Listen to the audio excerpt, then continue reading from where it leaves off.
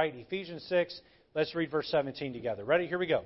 And take the helmet of salvation and the sword of the Spirit, which is the Word of God. We've been looking at the armor of God over the last several Sundays in here.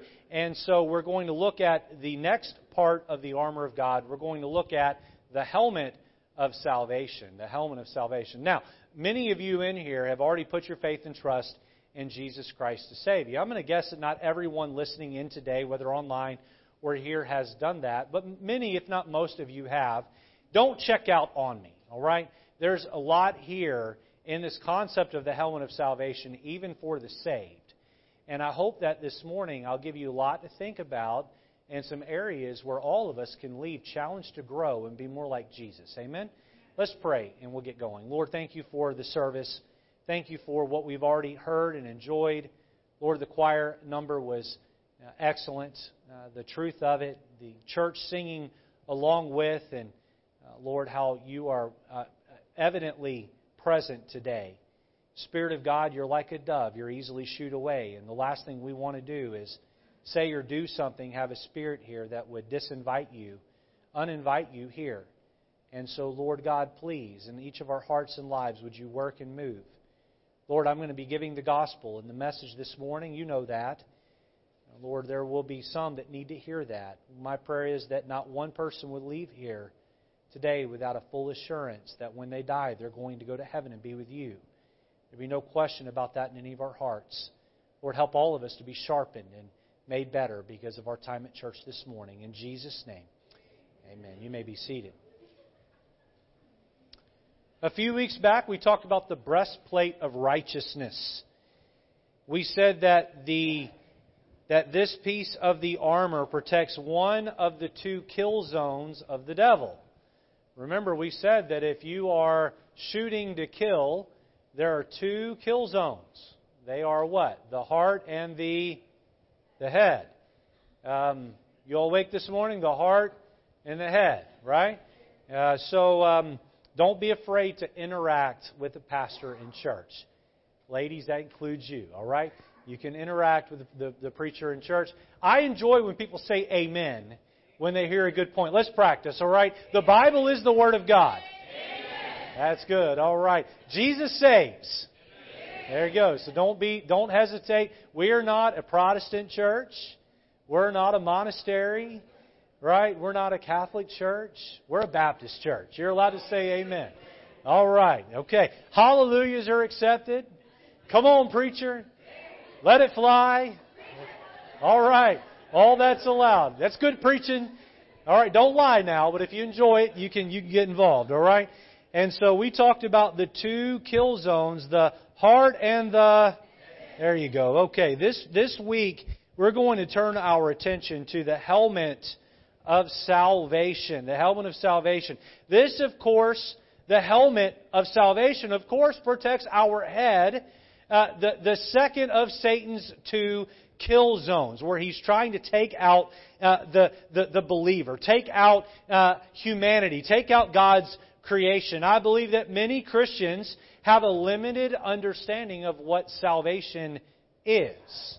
Limited understanding of what salvation is. I hope that today, when you leave, you'll have a much deeper understanding of what salvation is. Today we will see that salvation is much, much more than just the entry point of being saved. Many people, all they know about salvation is they pray, they ask Jesus to come in their heart and their life, forgive them their sins. They know they're going to heaven because they did that, but that's where their understanding of salvation begins and ends. They don't understand the rest of the truth of salvation. And I'm here today to tell you that salvation is much, much more than just the act of being saved. Salvation of the soul happens upon one's conversion, yes, but salvation of one's relationship with God and transformation into becoming like Christ, the salvation of service into the work of God, my friend, that is a lifelong journey. We're going to look at 5 principles this morning as we talk about the helmet of salvation. Okay, let's jump right in. Point number 1. If you got a bulletin on the back, you'll find the outline. I encourage you to get out a pen, fill in the blanks, take notes. Here we go. Number 1, notice the plan of salvation. The plan of salvation. Now, in order for one to settle their eternal sin debt with God and have their name written down in the Lamb's Book of Life, one must realize 4 things. We listened this morning. There are 4 things, 4 truths you need to understand in order to make peace with God and know you're going to heaven. Now, real quick here, I've had a lot of people say to me, no one can really know that they're going to heaven someday. How can you be so certain that when you die, you're going to go to heaven? And if you are a skeptic on this, let me encourage you to take that pen of yours and write this verse down. You can look it up later. The verse is 1 John 5:13. 1 John 5:13. Here's what 1 John 5:13 says. It says, "These things have I, John, written unto you," the reader of the book. Listen to this, "that ye may know that ye have eternal life." It doesn't say that ye might possibly know. It says that ye might know that ye have temporary life. Is that what it says? No, eternal life. Listen, I know that I have in my possession eternal life. "These things have I written unto you, that ye may know that ye have eternal life, and that ye may believe on the name of the Son of God." I have no question that when I take my last breath here on earth, that heaven's gate is going to swing wide open, and I'm going to walk through those pearly gates into the presence of God. I know it. I'm as certain of it as I'm standing here today. I'm as certain of it as I am married to my wife and I'm the father of my children. I'm the pastor of this church. I'm as certain of it as the fact that I've got bills coming in the mail next month and I'm going to owe taxes at the end of the year. I'm as certain that I'm going to heaven as I am of anything else. Why? Because I have a promise from God's Word that if I believed in the name of Jesus, that I would have eternal life. And I would ask you this morning, do you know that you have eternal life? Do you know that when you die, you're going to go to heaven with all certainty? Well, let me give you the 4 thoughts that you need to understand in order to have the gift of eternal life. Letter A, notice, I am a sinner. I am a sinner. Now, the first 2 thoughts I'm going to share with you lay out the problem. Lay out the problem.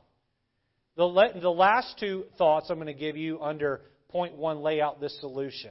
How many of you understand that if you watch a good movie or television show, there's tension in the show?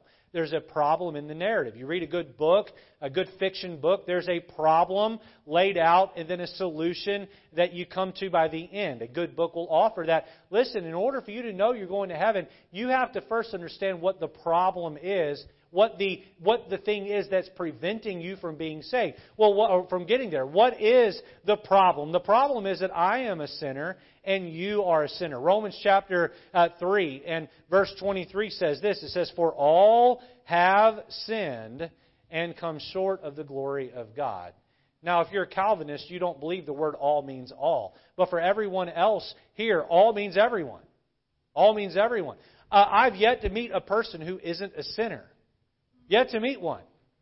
And I know lots and lots of people.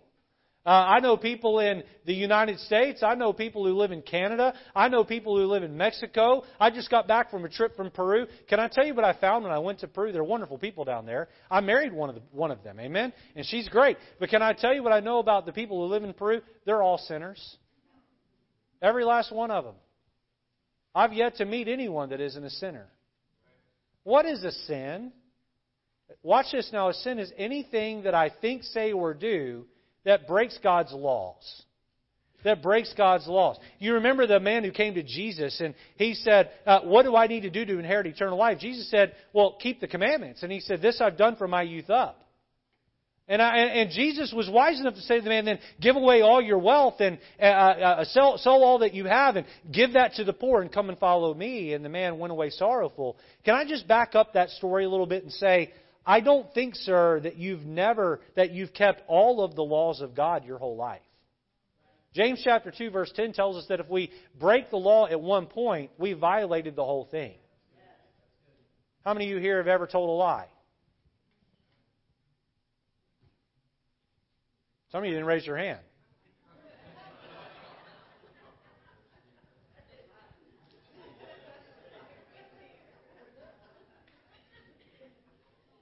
You know what that makes you? Yes, for not raising your hand. But also, right, because you've told a lie. How many murders do we have to commit to become a murderer? How many lies do you have to tell to become a liar? Thou shalt not bear false witness. Jesus said if you look at a woman to lust after her, you've committed adultery with her already in your heart. Jesus said if you hate your brother, it's akin to murdering. Why? Because you've broken the spirit of the law. You see, the truth is we're all sinners. Now, I want you to, I don't want to get ahead of myself here. Romans 3:10 says, there's none righteous, no, not one. Not one. Boy, that's pretty foolproof. How about Isaiah 64:6 concerning this thought? It says, but we are all as unclean things, and all our righteousnesses are as filthy rags. I'm a good person, Pastor Lejeune. You're talking about the fact that I'm a sinner, and yes, that's true. But I've also done a lot of really good things in my life. Every now and then I go through the habit of going to the store and buying a new pack of T-shirts, and I'll lay those T-shirts on my bed, and then I'll take an old ratty T-shirt that I've worn and I've sweated in out doing yard work or out playing basketball or whatever. And this shirt I've had for 4, 5, 6, 7 years, and I'll take that shirt after it comes out of the wash, and I'll lay it on top of one of my new T-shirts. And you know what? That old T-shirt doesn't look so white. Doesn't look so clean anymore. You take your righteousnesses and you lay them up against the righteous character of God. And God says that in comparison to me, even the good things you do are as filthy rags in my sight. You see, as human beings, we want to compare ourselves to each other. I'm better than the drug dealer on the corner. The drug dealer on the corner says, well, I've never committed murder. The murderer says, well, I only did it once. And there are people who've committed multiple murders. And the person who's a serial killer says, well, I'm a good behaved citizen in prison. I've never been thrown in the hole. You see, we can always find somebody to compare ourselves to that makes us better than someone else. But in comparison to each other, we may be good. But in comparison to God, we fall way short. And that lays out our problem, doesn't it? You see, for you to know you have eternal life, you must first humble yourself and admit that you're a sinner.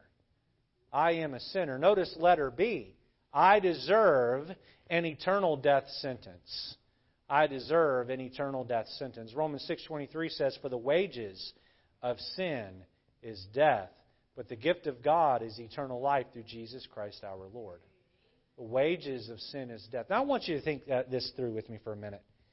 Imagine that instead of getting paid every payday, we were to take all of your earnings, and we were to delay all of your earnings until you were 65 years old.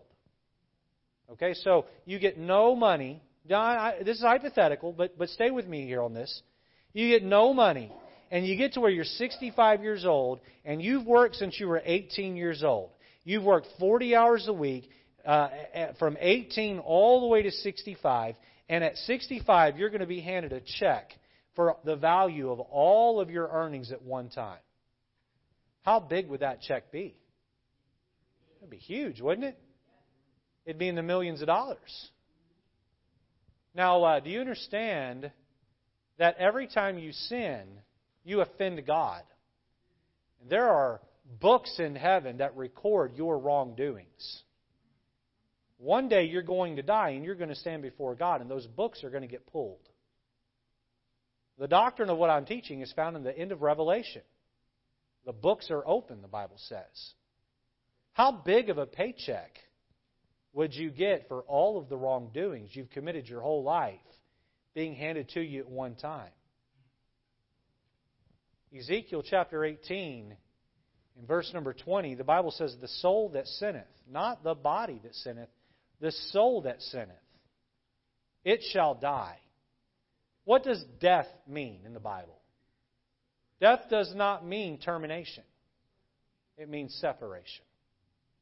It does not mean termination. When you die, you don't just go to the dirt and become the dust of the earth. No, my friend, you were made in the image and likeness of God. God is a three-part being in one. God the Father, God the Son, God the Holy Ghost. Likewise, we're made in His image. You are a three-part being in one. You have a body, you have a soul, and you have a spirit. Your spirit is your emotions. That soul that lives within you is eternal. It's either going to spend eternity in heaven with God or in hell apart from God, separated from God. The Bible says the soul, not the body that sinneth dies, but the soul that sinneth, it shall die. It shall be separated. Revelation 21, verse 8 makes it very clear. The Bible says, but the fearful and unbelieving and the abominable and murderers and whoremongers and sorcerers and idolaters. You say, Pastor, I'm not a whoremonger or a sorcerer or an idolater, but how about this next one? And all liars. All liars. We've qualified all of us in here to fit that category. Listen to what the Bible says. Shall have their part in the lake which burneth with fire and brimstone. That sounds like hell to me. The verse ends this way, which is the second death. Second death. The second separation. How much does God hate sin? He hates sin so much that if you die in it, He will send you separated from Him for all of eternity. What makes hell so terrible? Can I tell you what makes hell so terrible? It is the antithesis of everything that God is. God is light. Hell is darkness. God is pleasure. Hell is misery. God is love. Hell is full of hate. In heaven we'll rejoice forever with our Savior. We'll have perfect harmony with Him. In hell there'll be anguish and torment and fear forever and ever and ever. You see, what makes hell so terrible is that God does not exist in any aspect in hell. Those who reject God on earth will live in that rejection for all of eternity. You understand our problem is that because you are a sinner, you are born condemned to die and go to hell. You say, but Pastor, I had no choice but to be born in sin. No, my friend, you did not have a choice, but Adam, our father, had a choice. And he chose to put a sin curse on all of us and damn us or condemn us to hell. I oftentimes get to this point in explanation with somebody one-on-one, and I can tell you what their response is. Their response is this right here. Then I have no hope. I have no hope. My friend, you cannot work your way out of hell. You cannot be a good person. Your goods do not erase your bads. That doesn't work in any court. If I went to court after having committed murder and said, yeah, but I was a pastor for 5 or 6 years and I did a lot of good for people, the judge is going to look at me and say, so? You took that person's life. That does not matter. Goods do not erase bads. One day, our wrong will need to be punished. You see the problem? Do you fully understand the problem? We're sinners. We fall under the sin curse. We're sinners. And God hates sin and sends those who commit those sins to hell. You say, well then, Pastor Lejeune, what is the solution? I'm here to tell you that God not only is just, God is also love. Letter C, notice, Jesus became my substitution. Jesus became my substitution. If you could turn over to Romans chapter 5 and verse number 8. Romans 5 and verse number 8. I want you to see these verses with your own two eyes. If you didn't bring a Bible, there should be one provided for you in the rack there in front, row in front of you. Please get the Bible out. If you see somebody around you without a Bible, help them find these verses. I'd like everyone to see this. These are some of the most beautiful verses in the entire Bible. The truths in these verses are life-changing. Look at Romans 5 and look at verse number 8.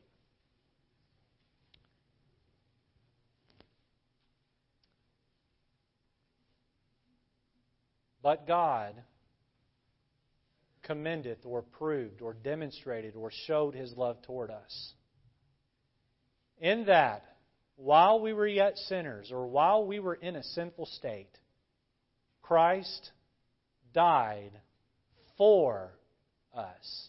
Look at verse 9. Much more then, being now justified by His blood, we shall be saved from wrath through Him. Isn't that beautiful? You see, God told Adam and Eve in the Garden of Eden, do not eat that fruit. If you do, the day you do, you shall surely die. They ate the fruit. There was a death that came to their soul. There was a separation of their soul, a relationship from God. But God created a plan. You see, back when Adam and Eve ate the fruit, God took a little lamb in that garden and He had that lamb killed. And blood was shed from that lamb. And that lamb was symbolic of the Son of God, Jesus, who would come some 4,000 years later down to earth, born through a womb of a woman named Mary. And Jesus would come to earth having a mother, an earthly mother, but no earthly father. Mary was a virgin when Jesus was born. And Jesus would be God on earth, 100% God and 100% man. He would feel our infirmities. He would be touched with our infirmities. Hebrews 4 tells us He would be tempted like as we are, yet without sin. He would be perfect in every way. He would grow up to the ripe age of 30 years old. He'd begin a public ministry where He would heal people and love on people and help people. He would proclaim the truths of heaven here on earth at age 33 and a half. Some men who were jealous of Him, who were religious in nature but phonies, took Him and arrested Him, and they had Him tried falsely and accused of things falsely. He was spat upon. He was beaten. He had His beard ripped out of His face. And yet, while He was God on earth and could have called down the angels to stop it, He didn't. Why would He allow Himself to be beaten? Why would He allow Himself to suffer? Why would He go through such horrid atrocities? Because the price of sin is death, and someone had to pay the price. Either I was going to pay it, either you were going to pay it, or someone was going to step in and pay it in our place. When I was 12 years old, my family was preparing to move from Mississippi to Alabama. We lived in a little tiny home there in Mississippi. We cleared all the furniture out of our bedroom the day we were moving, and there were me and two brothers that lived in this little tiny bedroom. Got all the furniture out. Man, when you're 12 and you get all the furniture out of a room, it looks humongous. Just huge. And that Sunday prior at Sunday school, I had won a bouncing ball. 12-year-old boys and bouncing balls are a great combination. Amen? And I got this bouncing ball, and I learned from another kid in my class that if you take a bouncing ball in a small hallway and you fling that thing hard enough, you can get it to bounce back and forth before it hits the floor. And I just thought that was the coolest thing. And so all the furniture's out of the room. I take my two brothers into the bedroom. I close the door. And, man, we begin to fling that ball around the room, and it's just bouncing everywhere. We're happier than a pig in the mud. We're just thrilled to be doing this. Well, my dad, the killjoy, walks in the room, and he says what any dad would say, quit throwing the bouncing ball down the room. We had single-pane glass windows, and he said, you're going to break a window right before we move. Do not throw this ball in this room again, or I will spank you. Well, I just didn't care that my dad had to be such a killjoy. And so my dad went on moving and packing and loading the truck, and my brothers went on the other side of the house. Well, I went back in the bedroom and closed the door, and I took that bouncing ball, and I just disobeyed him and started flinging that ball all over the room. Well, what do you know?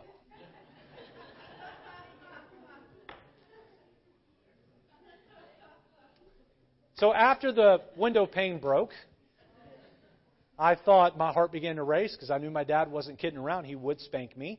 And I thought, it's time to cover up my sin. So I went outside and I picked up all the loose pieces of glass, and I closed the door to my bedroom, hoping no one would go back in there. And I threw the glass away in the neighbor's trash can.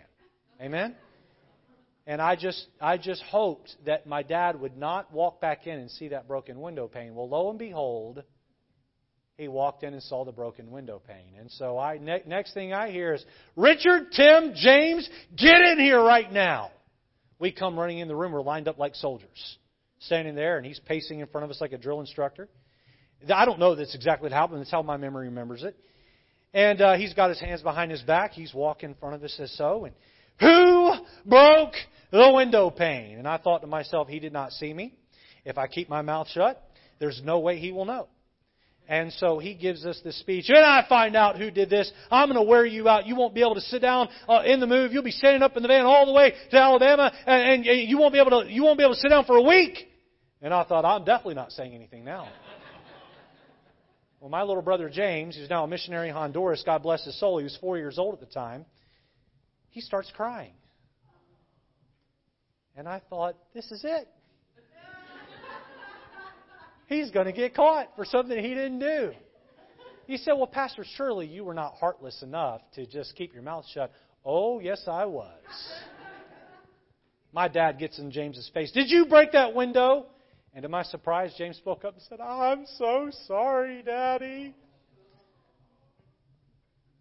Who got the spanking that day? James. Who deserved the spanking? I did. You say, well, did you ever confess when I was 19 years old and I had moved out of the house, I came clean? Please don't miss what I'm saying here. I deserved the spanking. James suffered in my place. James had done no wrong, but James suffered for me. Now, on a much larger scale, listen up. Jesus was without blemish. He was without error. He had lived well into an adult life and never committed one sin.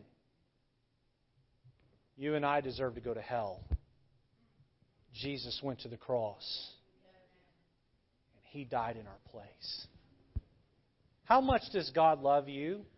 How much would you have to love someone to take your only son and kill them in someone else's place? Romans 5:19 continues the thought. It says, for as by one man's disobedience many were made sinners, as by the obedience of one shall many be made righteous. You see, Adam disobeyed. The second Adam, Jesus Christ, He obeyed.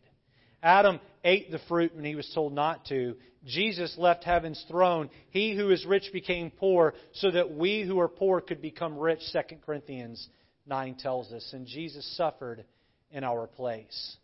How about 2 Corinthians 5:21 that says this, for He, God, hath made Him, Jesus, to be sin for us who knew no sin, so that we might be made the righteousness of God in Him. How much does God love you? Enough to pay sin's price with the life of His Son. Romans 6:23 again, for the wages of sin is death, but the gift of God is eternal life through or paid by Jesus Christ our Lord. Sin had a price. It was death. Jesus stepped up and said, I'll pay that price, and so they can go free. What love? What love? What is salvation? It is the salvaging of God's creation through the person of Jesus Christ. Letter D, notice, I must trust Christ with my soul. I must trust Christ with my soul. Here's an interesting, thought-provoking set of questions. All right? Question one is this, and just answer in your head if you would. Did Jesus die for everyone when He died on the cross? Amen. He did, didn't He? I said answer in your head. Some of you couldn't help yourself. Yes, He did. Did Jesus die? Oh, so let's do this out loud. Did Jesus die for everyone when He died on the cross? Yes. 2 Peter says God is not willing that any should perish, but that all, that word all means all, by the way, all should come to repentance. God's desire is that all be saved. Jesus died for everyone when He died on the cross. All right, second question. Is everyone going to go to heaven? No. Now, that brings up an interesting thought. Jesus died for everyone to go, but not everyone's going to go. So, here's the question. Don't answer this out loud. This is a thought-provoking question. Think about it. If Jesus died for everyone to go to heaven, but not everyone's going to heaven, why do some go and some don't? Why do few go and most don't? In fact, Jesus said that broad is the gate that leadeth to destruction, and many there be that go in thereat. And narrow is the way that leadeth to life eternal, and few there be that find it. Jesus died for all to go to heaven, but only a few make it. Now, I want you to imagine that come Christmas morning, I show up to your house with a gift. And that gift I have paid for myself. And that gift is expensive. It's exactly what you've been wanting for Christmas. and I show up to your house, and I offer you that gift. I paid for it. I wrapped it. It's yours. And you say, you know what? That's so kind of you, Pastor, to do that for me. I'll tell you what. Here's $50, and I'll take the gift. Can I just tell you right now, I would be offended at the thought that you're trying to pay me for something that I sacrificially am offering you. Many people go to God and they say, you know what, God, that's great and all that Jesus died on the cross. Here are my good works as payment for it. And God says, whoa, hold on. The gift of God is eternal life. It's a gift. You say, well, how do I get the gift of eternal life? Well, how would you get a gift if I offered it to you? You would just simply need to, by faith, extend your hand toward my goodwill and receive it. God is offering you eternal life. He needs you by faith to extend your hand through prayer and receive His goodwill toward you. I can't think of a greater gift than eternal life. How can I be so certain that when I die I'm going to heaven? Because God transferred ownership of eternal life from heaven into my name. And I'm as certain as I am standing here that when I die, I'm going to heaven. And I would ask you this. Has there been that point in time in your life where you didn't just ask God to give you something to help you out of a bad spot? You didn't just ask God to help you with your health or help you with a problem. No. You stopped and you said to God, I am a sinner on my way to hell, and my faith is in you to be saved. Romans 10:13 says this, for whosoever shall call upon the name of the Lord shall be saved. How do you get eternal life? By calling on the name of the Lord. Now, please don't miss what I'm about to say. Since phones have come around, the word call has been cheapened. We think of the word call, we think of taking out our phone and dialing a number and calling somebody. Right? But I want you to imagine that word call before a phone existed. Why would you call on someone's name? You would be in great peril. You had to be in great problems. I want you to imagine that we're out on Long Island Sound and we're enjoying a day together, and I fall into the sound and I'm drowning in the water, and there you are. There you are in a boat nearby within earshot of me, and you have a lifesaver, not the candy, amen, a lifesaver in the boat. And I call out to you and I say, save me. Boy, I'm drowning and I'm in great peril, and you boat over to me and you throw that life raft out and you pull me, and you will have rescued me or saved my life.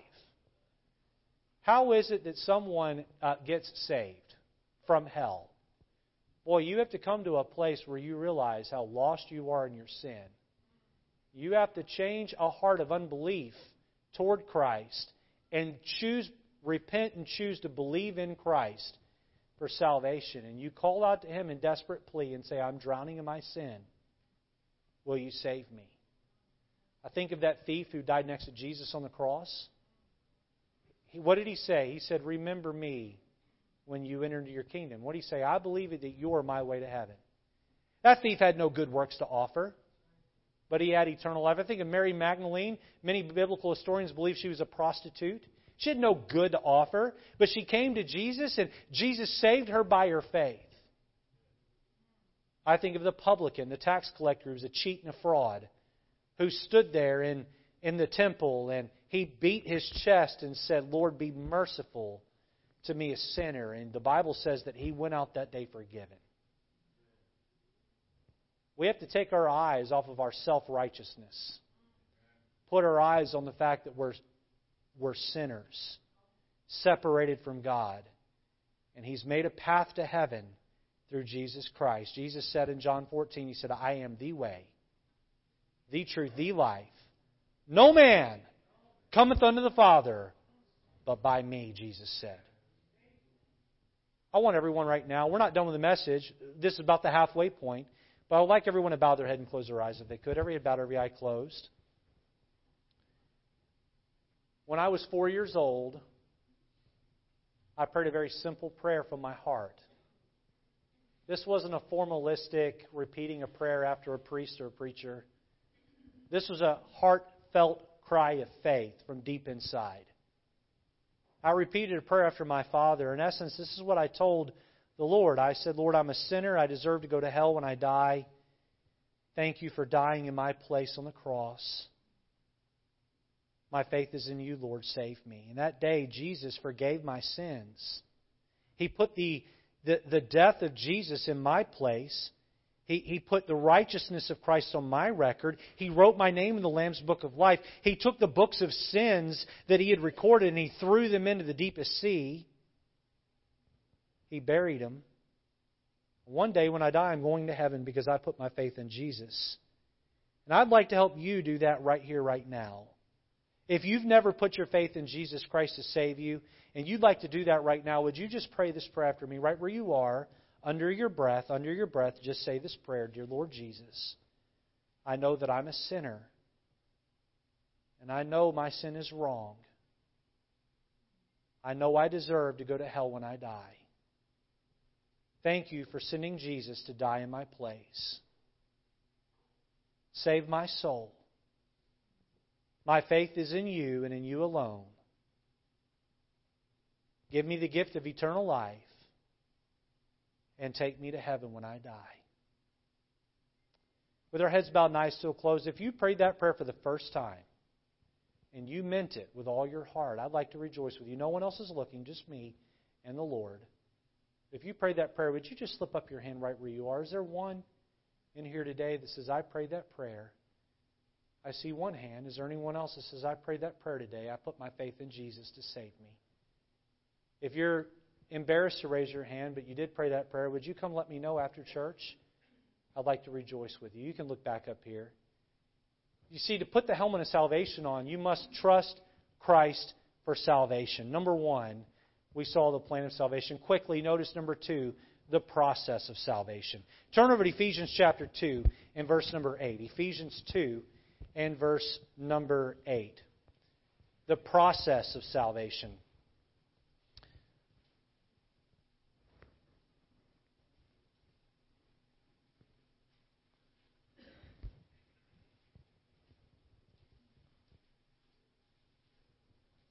Here we have a two-part process of salvation laid out in verses 8 through 10. 8 through 9 lay out the first part. Verse 10 lays out the second part. Look here. For by grace are ye saved through faith, and that not of yourselves. It is the gift of God, not of works, lest any man should boast. Look at verse 10. For we are His workmanship, created in Christ Jesus unto good works, which God hath before ordained that we should walk in them. Now, salvation is a two-step process. In essence, what I'm saying is that salvation is much more than just being saved. Many of you prayed a prayer similar to the one I just led in church a moment ago. That was the moment you got saved. Your salvation, as far as your eternal destination, was sealed and finalized. My friend, you began a journey of being saved. Let me give you an A and a B here. Let me make this a little more clear. Letter A, notice the reconciled soul. The reconciled soul. Verse 8 and 9 in the passage we just read teaches that we are saved by our faith, placed inside of the grace of God exhibited on the cross. When those two elements, God's grace and our faith, are locked in, combined together, the human being is brought alive. There is a renewal, a regeneration. Titus 3:5 says, not by works of righteousness which we have done, but according to His mercy He hath saved us. Watch this, by the washing of regeneration and renewing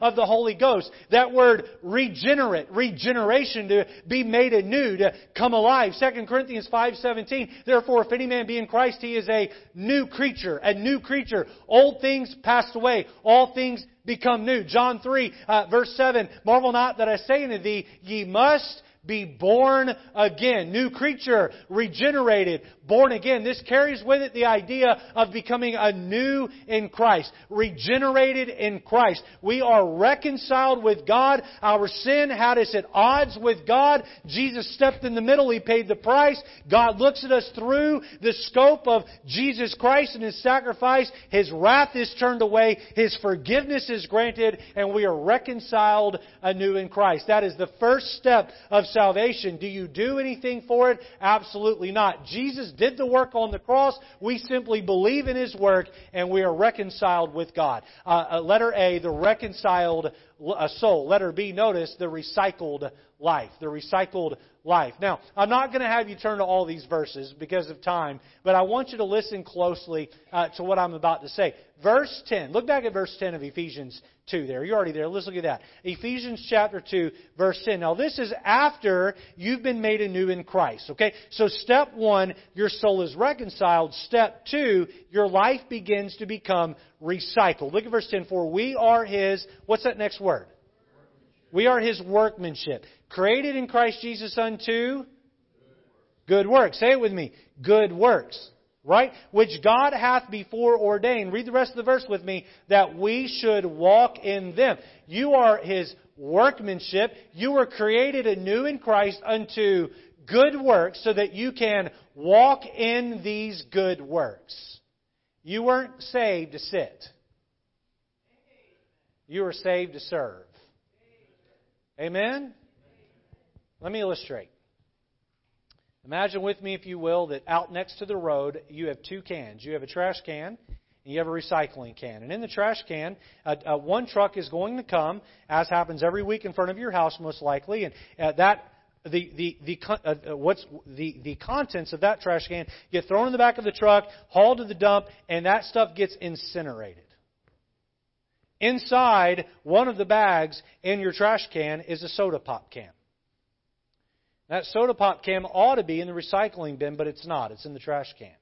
And that soda pop can is condemned, if it stays where it is, to burn in the incinerator.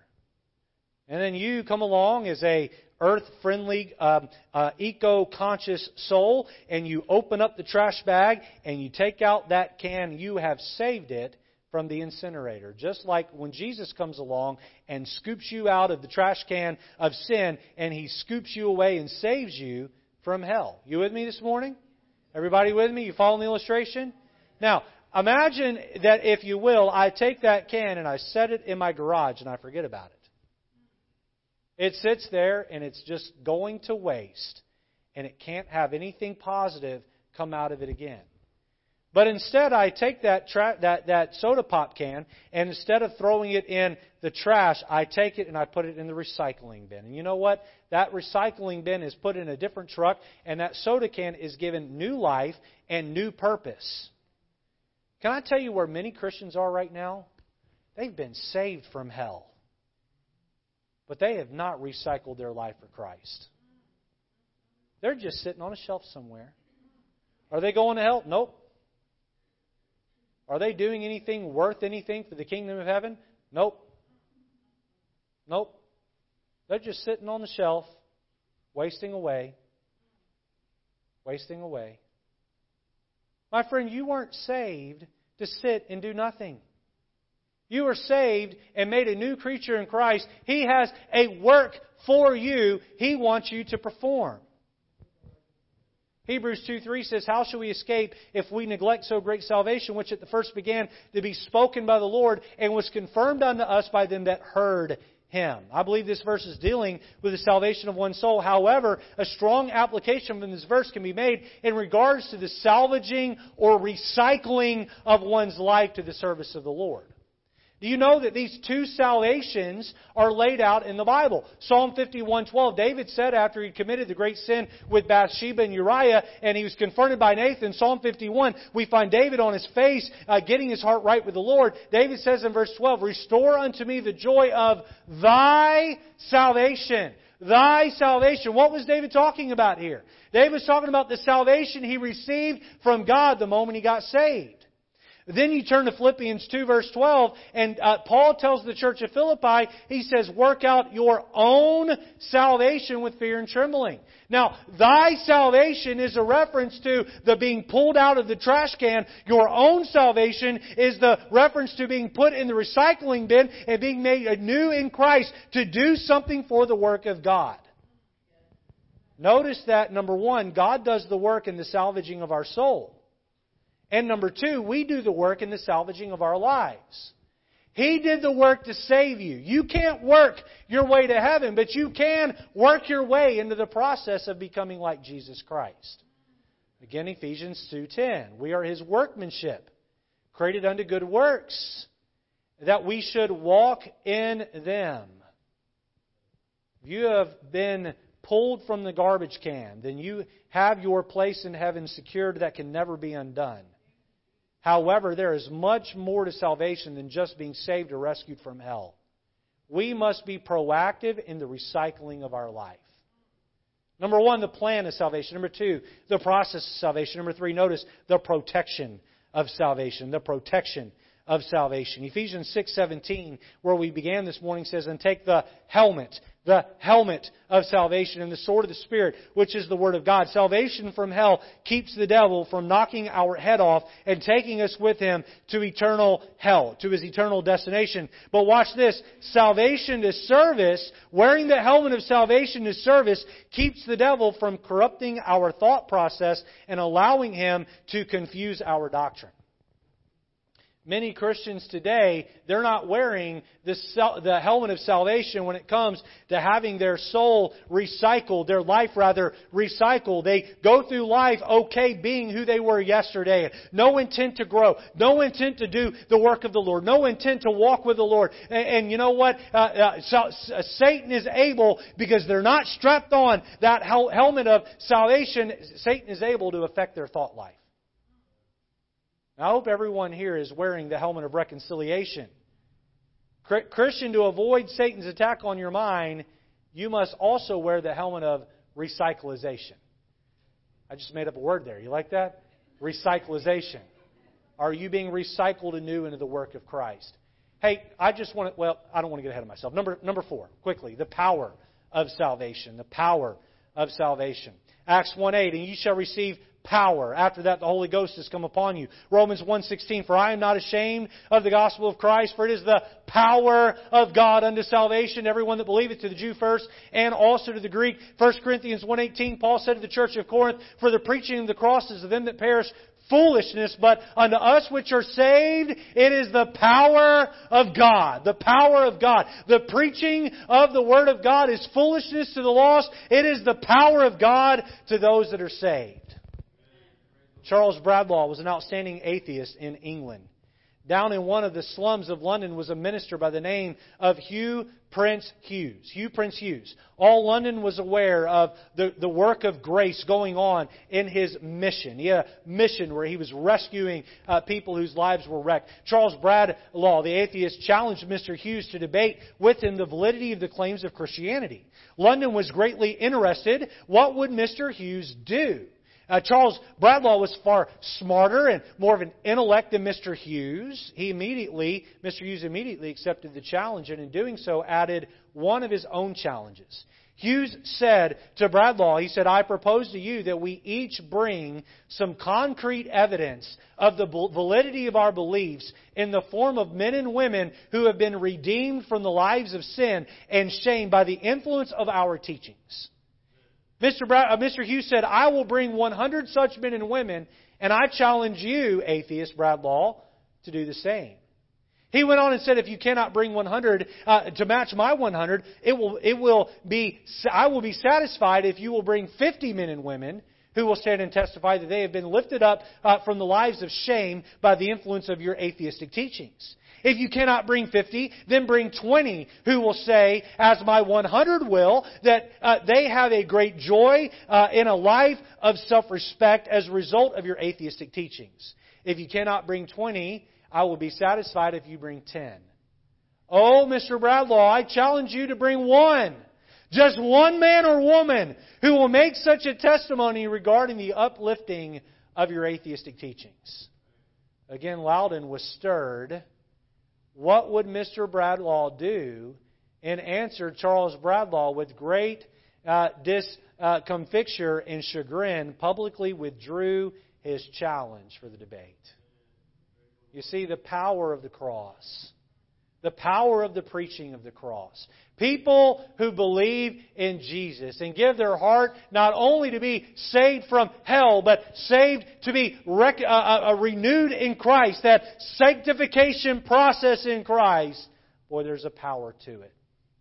I've seen people whose lives were totally wrecked. I've seen marriages that were totally wrecked. I've seen homes that were totally wrecked. I've seen people who were strung out on drugs and had a life that was just destroyed. They gave their heart to Jesus and Jesus made them anew. The power. The power of salvation. Let's finish number 5 and lastly. Notice the pleasures of salvation.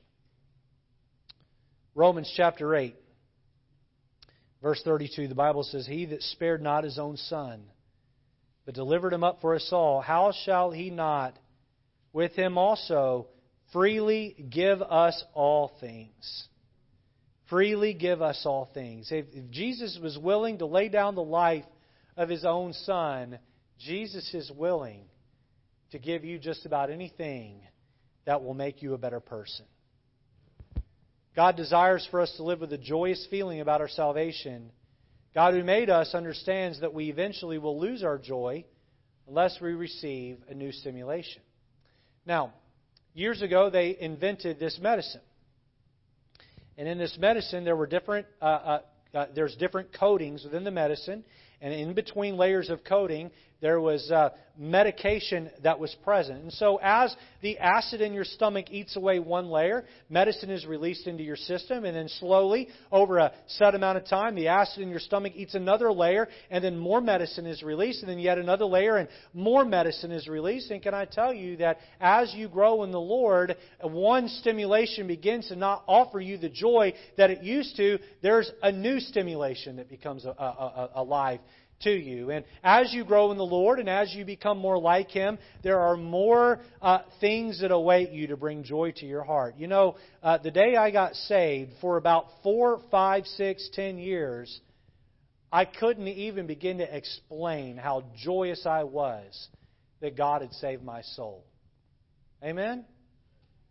Many people who grow up in my shoes, or they get saved as a child in a Christian home and they're in church their whole life, you know, at some point we can almost, if we're not careful, yawn at the fact that God saved us.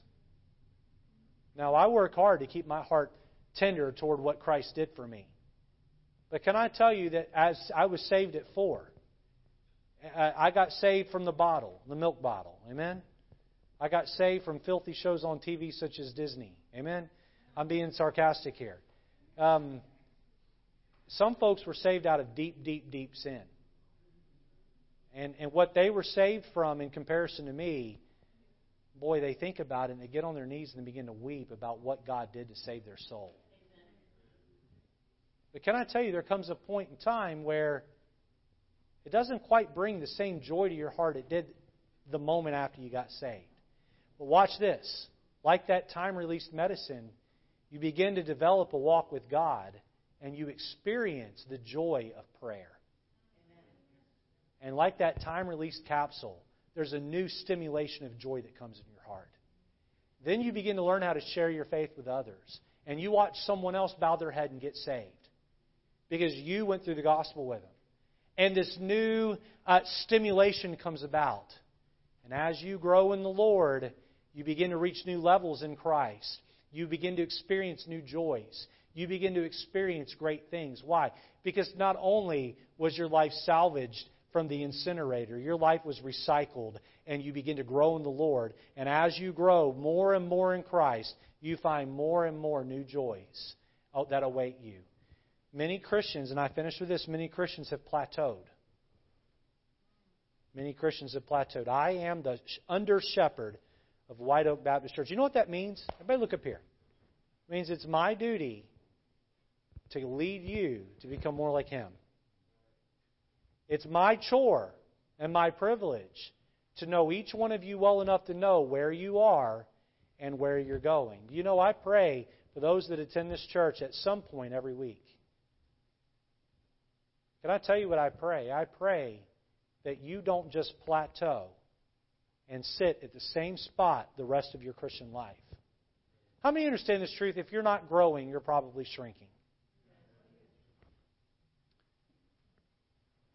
You say, well, Pastor, I've learned the Bible. I've read the whole thing through or most everything through. I've really learned the Bible. Can I tell you this right here? And I'm probably going to hit this again tonight, but it bears repeating. Listen, there reaches a point where you know enough of the Bible where just simply attending church is not enough for you to continue to grow.